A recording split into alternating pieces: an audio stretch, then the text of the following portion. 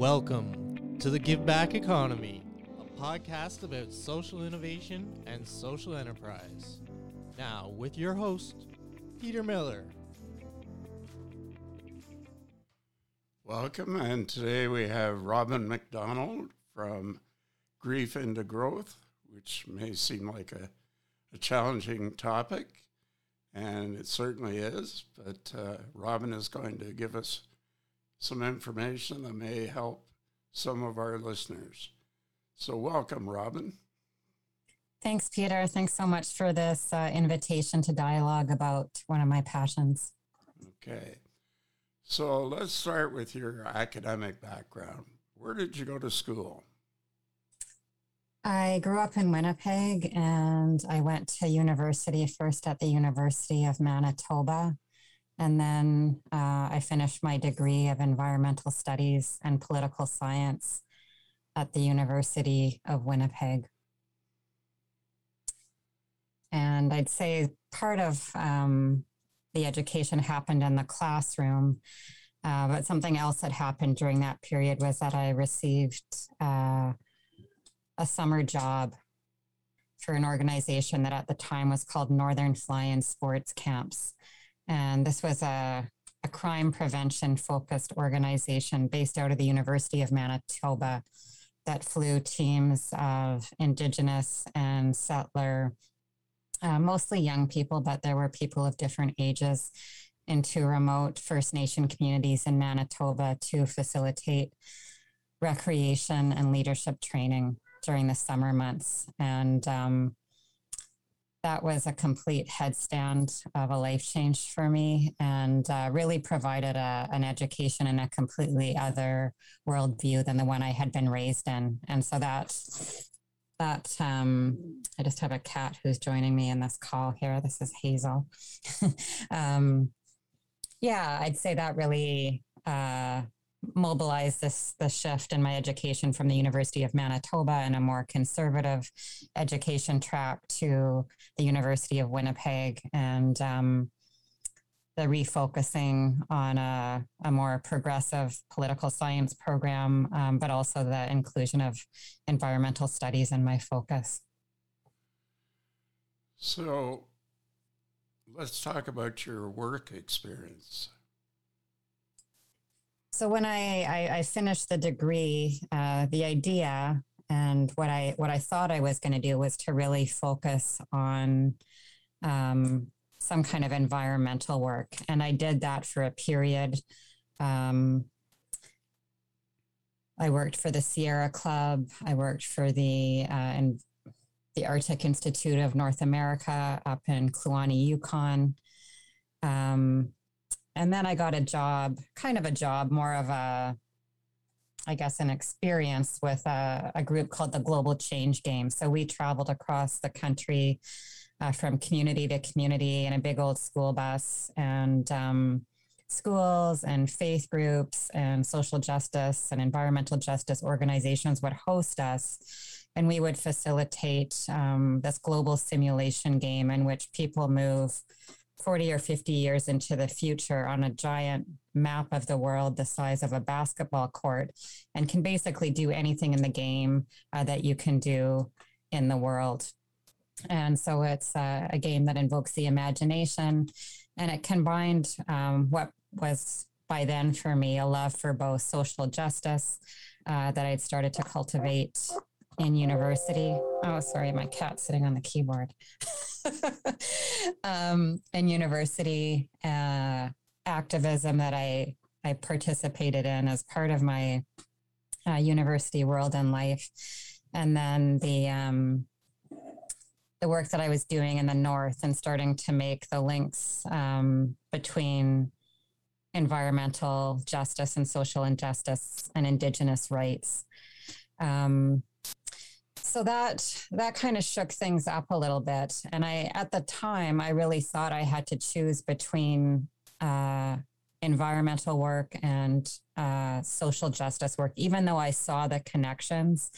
I didn't see a way of making a a work choice that combined both outside of this global change game. That was a voluntary experience. And every summer, at the end of every summer, when I came back from working in the North, I felt really homesick. I felt homesick for the Cree communities I was working in. I felt homesick for the boreal forest and probably other aspects of my life in those communities that I couldn't have named at the time. And so I decided after my last job was after my last time working for Northern Flying Sports Camps, which was then in the last year managed by an Indigenous organization in Thompson, Manitoba. I kept working into the fall, and I was offered. What happened was actually I was living with a good friend. I was working part-time in Oxford House, which is a Cree community, remote Cree community, and part-time in Thompson. And the person who I was living with in Thompson, her fiance died very suddenly. And I decided to stay in the North to companion her through that grief until she got her feet back on the ground. And so I needed to work to contribute to my part of the bills. I got a job working for the YWCA of Thompson, doing a literacy through crafting program. And I really just, my love for the North, the boreal forest, the people, it just kept deepening. So I really decided to stay there. There was nowhere else I wanted to be. And it actually got to a point where I wasn't sure if there was anywhere else I could live. I really, I think I started to feel a kind of dependency on the land, the quiet. The quiet was very important for me. For my well-being. And so I was diverted very specifically more into community development work. I kept working at the YWCA. I moved around a little bit, but I started managing their Department of Social Action, it was called, when they created it. And the focus of that work was to, it was a pretty big mandate, but end violence against women, reduce violence against women in the North, and improve women's economic independence. And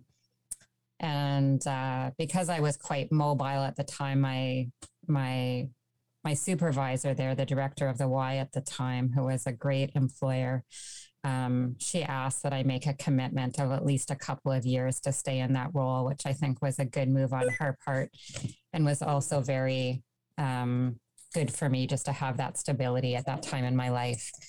And so I stayed there, and that really focused my career path on social justice and social services. But I still felt a responsibility to be taking action on behalf of the greater body of Earth. And I would try to do that outside of my work. I was already working very long hours, but I was trying to be involved in other work, and I was burning out. So in my 20s, I was burning out, which was another kind of education, and provoked a lot of questioning in me, and how can I do what I most care about in a way that's sustainable.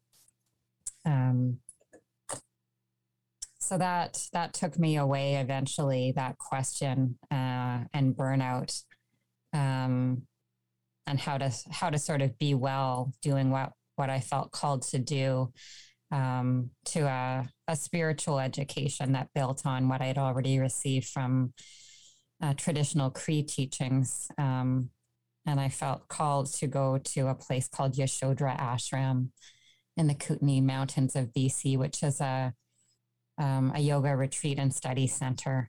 And I started going there, and it's an ashram that focuses on what's called karma yoga, which is a way, an approach of working. So how to work without attachment to the fruits of our labor, and really focus on how And also for me, it was a doorway into my interior world, which I had really been conditioned to cut myself off from and to begin to take care of myself from the inside out. So all of that, I'd consider all of that part of my education, and also really helped to inform what I did for work and how I worked.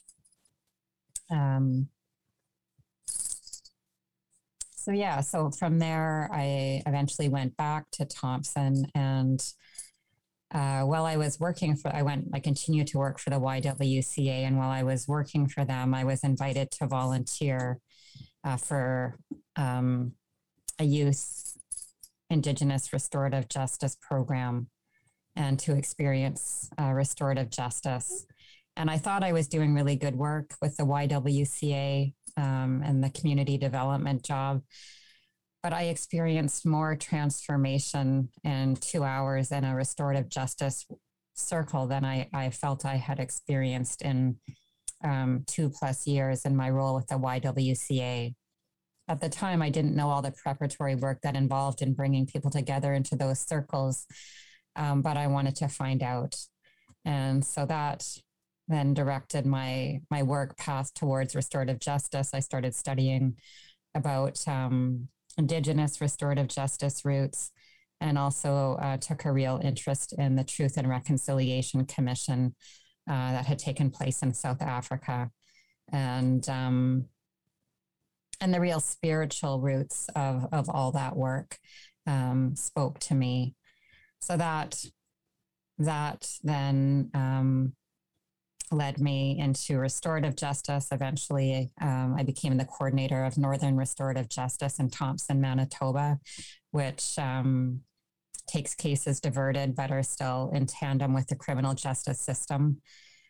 Thompson is about 800 kilometers north of Winnipeg. It's a town that is roughly half Indigenous populations, mostly Cree and Dene, and half people who come from other places. It's a mining community, and now it's sort of a hub for the north. So it's a government, medical, and shopping center for all of for the whole north, really.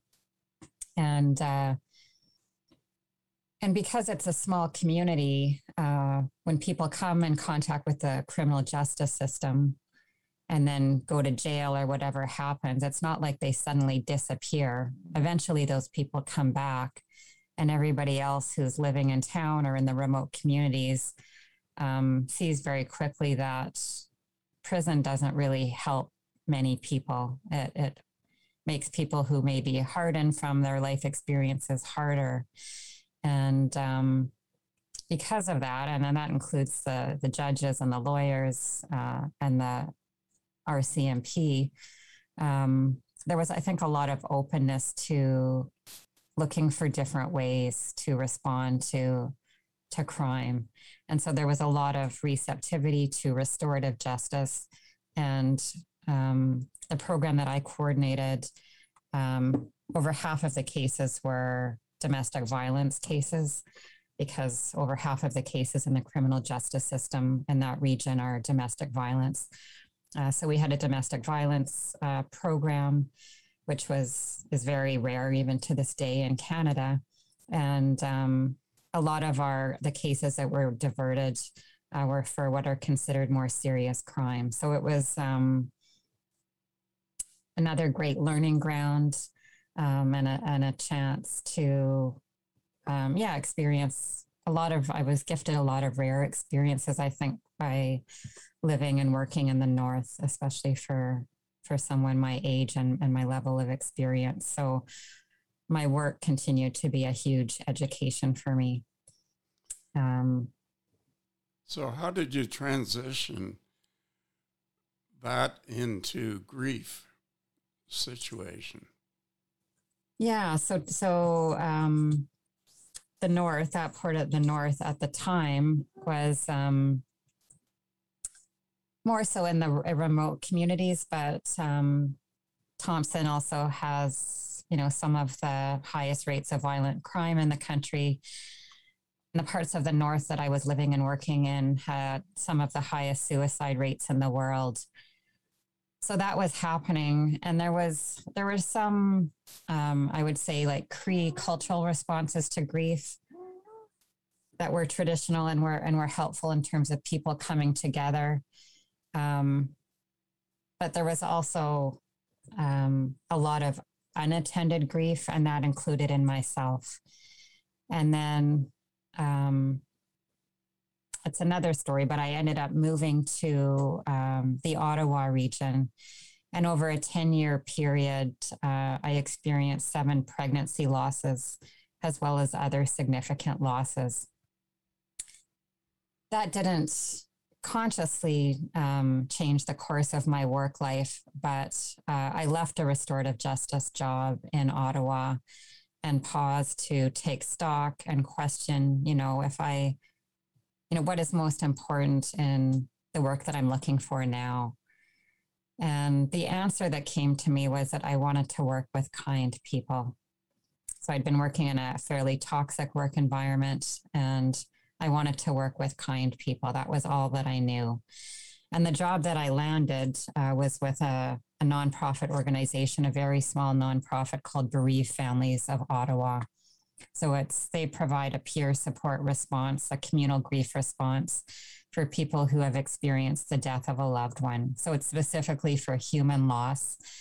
And it very much was an organization where I was working with kind people. So we were 2 part-time staff, and the rest of the work was powered by a large team of volunteers, most of whom had felt like the organization had been a lifeline for them in navigating their own losses. And they wanted to give back for receiving that lifeline.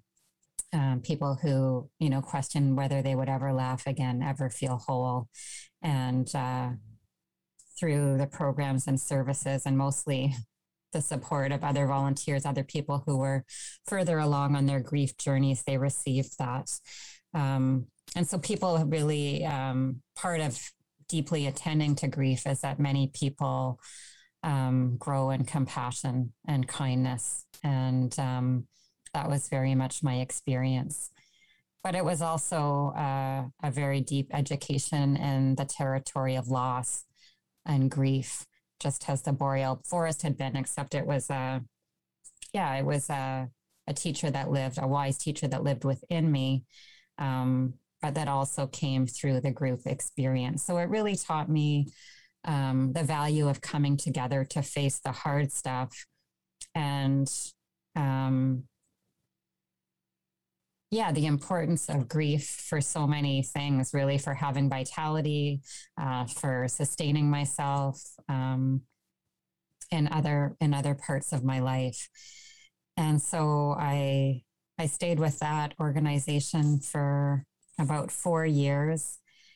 And then my partner in that work and we started our own small business.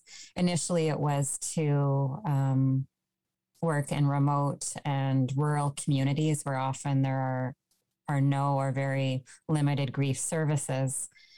And then about a year into that work, my business partner who I'd been working with for many years had to step back. And it didn't feel right for me to proceed on my own. And so I put it on pause and I did some other things. But it was kind of, I would call it in suspension.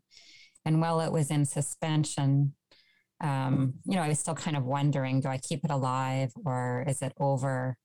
And I realized that I could not keep doing the work as I had been doing it with my partner. It was almost like a marriage. And it was hard to imagine doing exactly what we were doing with anybody else. I felt like we were a really good team. And I didn't want to continue on my own, and I couldn't do exactly what we were doing. And the one area that I had a lot of energy for was for what we might call now ecological grief. So because I had so many opportunities to not only attend to the losses of other human beings in my life, because I had received so much space for attending to grief through my work, and recognizing the importance and other ways of doing that. I also heard, when other people had a chance and had space held for them to do deep grief work over time, it was natural for other losses and the losses that brought them into the support to come to the surface and be attended to. And what I noticed was that many other people were also attending to losses related to climate change, related to loss of landscapes that they cared about. And I felt like there were not many spaces specifically for that. And so I felt called to do that. So I did a kind of visioning process, and I found there was a lot of energy for that in myself. And I also felt what I can call a support from the greater body of earth for me to do that. And as soon as I decided that, I knew right away that I wanted to base this work on a body of teachings that was curated by Joanna Macy called The Work That Reconnects. And within about 2 weeks of making this decision, a woman who I know approached me and asked if I would be interested in co-facilitating a workshop for her on ecological grief. So I took that as kind of an affirmation and launched into this current incarnation of my work life. So, Robin, you've got grief into growth. Can you explain what the growth means? Sure. So there's different ways that we can look at it, but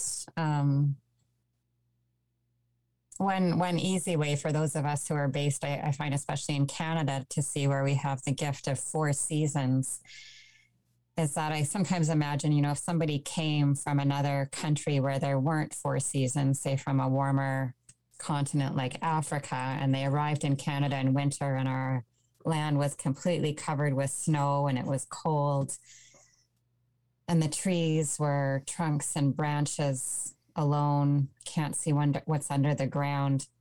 And we told them, it's like this now, but in a few months, it's going to look completely different and it's going to feel completely different. And the snow is going to disappear and it's going to get warm and there's going to be way more colors on the land. It might be hard to believe.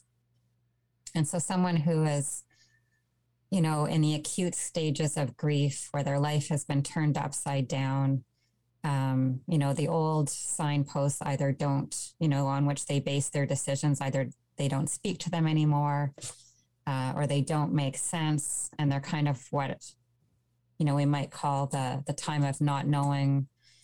It's kind of like that in winter. But meanwhile, as those of us who have kind of been through year after year, the change of seasons, it's not a dead landscape. Life is moving under the soil, under the snow, and all of a sudden spring bursts forth. And so it is with the journey of grief. So there's this period of not knowing where it's kind of like being in a forest without a map. But if we can stay with it, if we can be patient, if we can be gentle with ourselves, if we can allow it instead of fighting it, new life begins to present, begins to emerge. And it takes us through a kind of doorway into a larger part of ourselves, a wider perspective. So that's kind of your process, I gather, of how you move forward.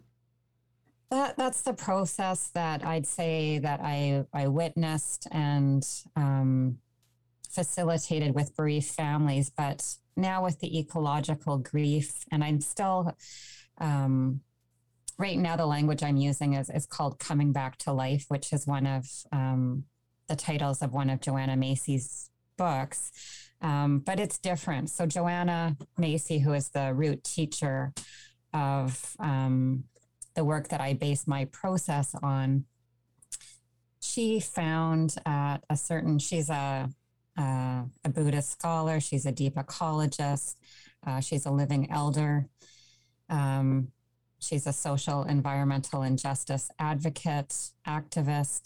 She was doing a work that now is called the work that reconnects with communities and people, specifically groups around the world. And at a certain point in offering her work and trying different things and bringing new pieces in, what she noticed was that there was a certain trajectory to the work that was very helpful to people in communities living with trauma.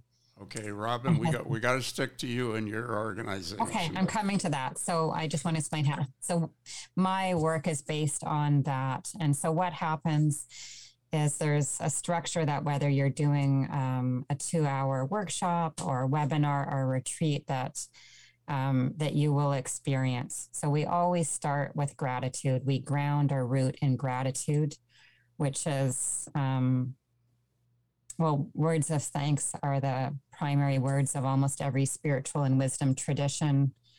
And they're also incredibly resourcing to our mental health. So by that, I mean, it puts us in a strong position to face the stuff that hurts. So when we talk about what we're grateful for, we often talk about what we love. And when we talk about what we love, it puts us in touch with what we stand to lose. So we start with gratitude. And that puts us in a position for the next part of the work, which I call honoring our pain. So when we honor our pain, the way I like to describe it is sort of like when we have something is wrong with the body. When something is wrong with the body, how do we know that? Okay, Robin, we're running a little short on time here. So talk to me briefly about partnerships and the importance of partnerships.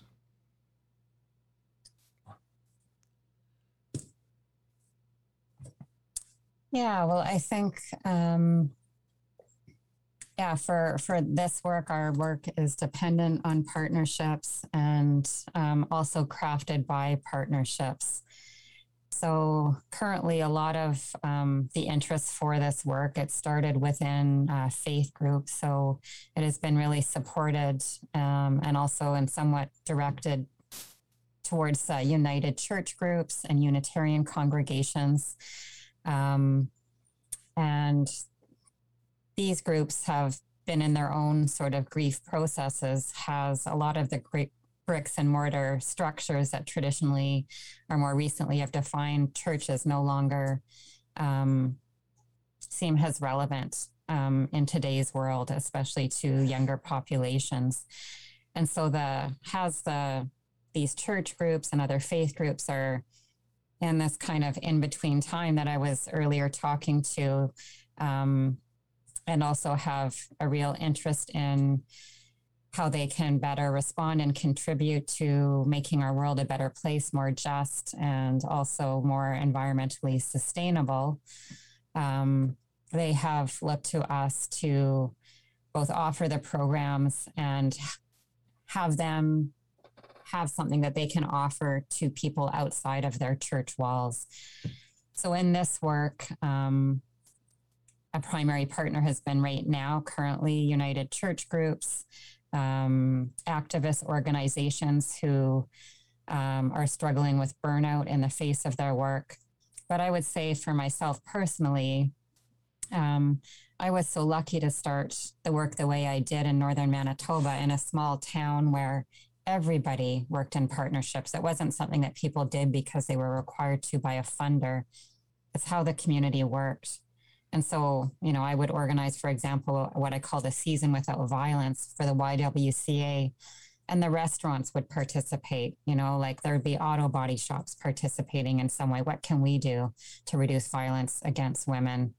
Maybe we can help promote some of your other programs. The schools would be involved. The universities would be involved. The unions would be involved. Addictions Foundation would be involved, and everybody worked together because they all, and again, going back to that small community role where they saw what happens when people go to jail and come back, it just makes sense to work together. So Robin, you have a lot of enthusiasm, a lot of passion, and a lot to talk about. So let's figure out how people can reach your organization and you. Can you give me the address of your website? So I'll say the website. It's www.griefintegrowth.com. The name of the organization right now, it's going through a process, its own transition, but it's called Heartland. 2 words, Heartland. And my email address is griefintegrowth@gmail.com. Robin, it's a great story. You've covered a lot of different subject areas. You've got a lot of education, which has really made a difference in what's happened in your life. And you're bringing that forward in terms of how you can help people, and that's the most important thing. So thank you for joining me this morning. Thanks so much, Peter.